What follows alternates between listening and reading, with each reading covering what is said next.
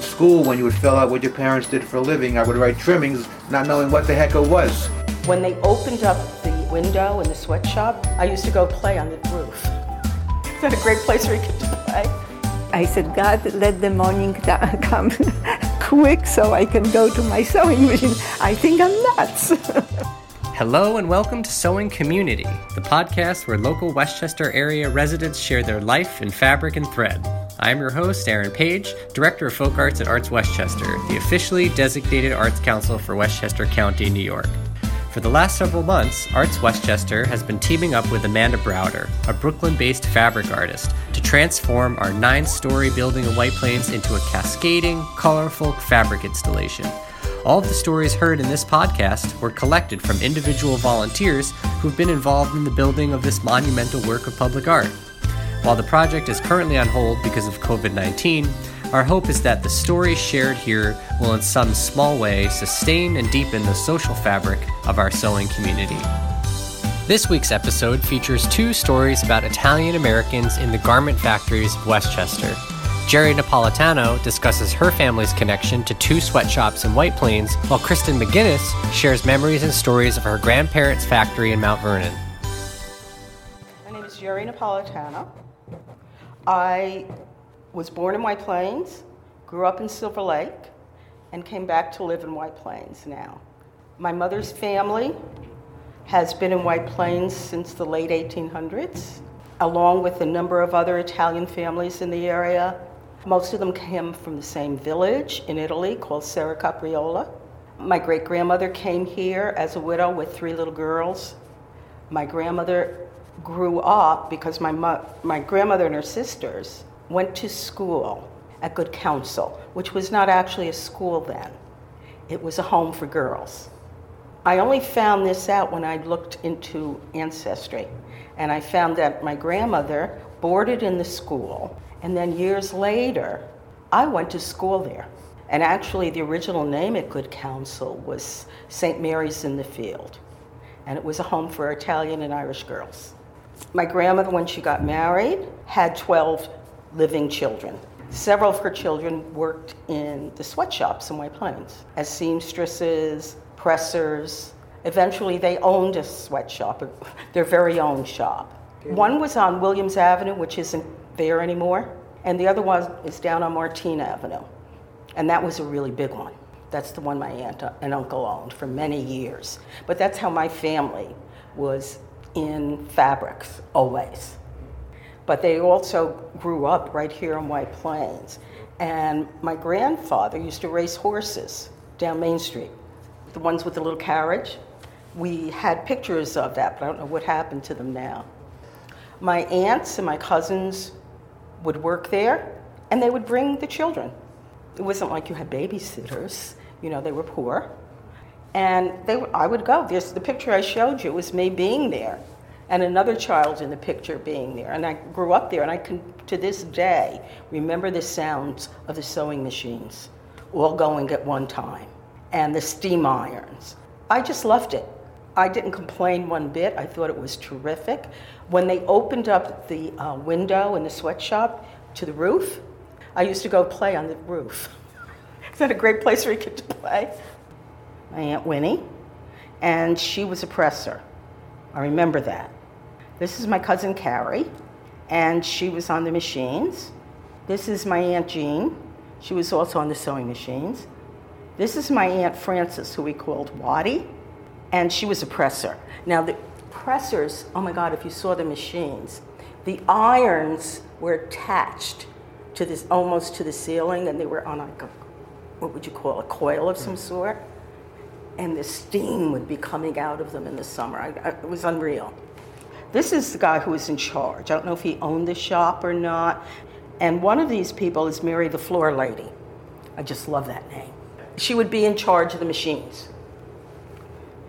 And I remember as a little kid, as I got a little older, another one of my aunts bought a shop in Mount Vernon, and I would go with her. And I'd have to there was a belt for a dress. My job was to be a piece of wood, and you would turn the belt inside out on the piece of wood. And I would sit there and do that. At that time, you see The women had a lot of belts. So the dresses would come cloth belts, and we would have to work on them. My mother and my great aunt were very talented seamstresses. It just seemed to be something the family could do. My great aunt looked at a wedding gown on one of the main streets in White Plains, copied it, and went home and made it for my mother as her wedding gown. It was just something they could do. They could make drapes, they could make curtains, make slip covers, whatever. It was what they could do, and they learned it in the shops. My name is Kristen McGinnis. I grew up in Westchester County. My husband and I both work in Westchester now, but we live in Connecticut, and we heard about the event and we were so excited to learn more and bring our children, so we came today to have our 3 young girls try sewing out, because that was really important to us. Growing up, my grandmother was a seamstress, and my grandfather owned a factory in Mount Vernon, New York called Lou Fay Fashions, where they designed and made dresses.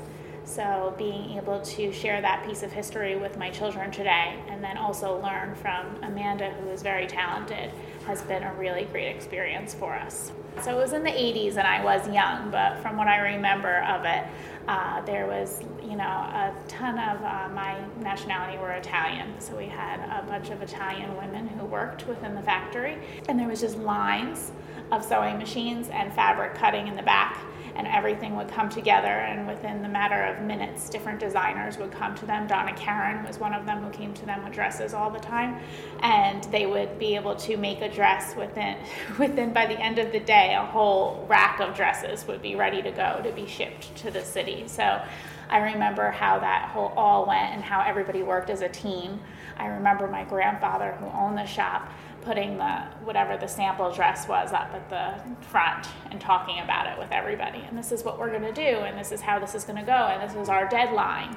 My grandfather had previously worked in the shop as a presser for almost from when he was a kid until he was an older man, and my grandmother was a seamstress there. And the opportunity came up from the boss that he worked for to buy the shop. And they didn't have much money, but they took everything that they had and they bought it, and they really turned it around to be something very special, where they were sought out by big designers. And my grandfather always told me, you can't do anything without your team. And we loved these women, were part of our family. So, no matter what we did and whatever my grandfather did, if we did well, he'd say, if I do well, they do well. And it's just how everything comes together, and we all work hard. So even though he might have owned the shop and been, the boss, he would be there still pressing and steaming and sweating. And I could remember coming in after school and seeing him drenched. I mean, the shop had no real air condition.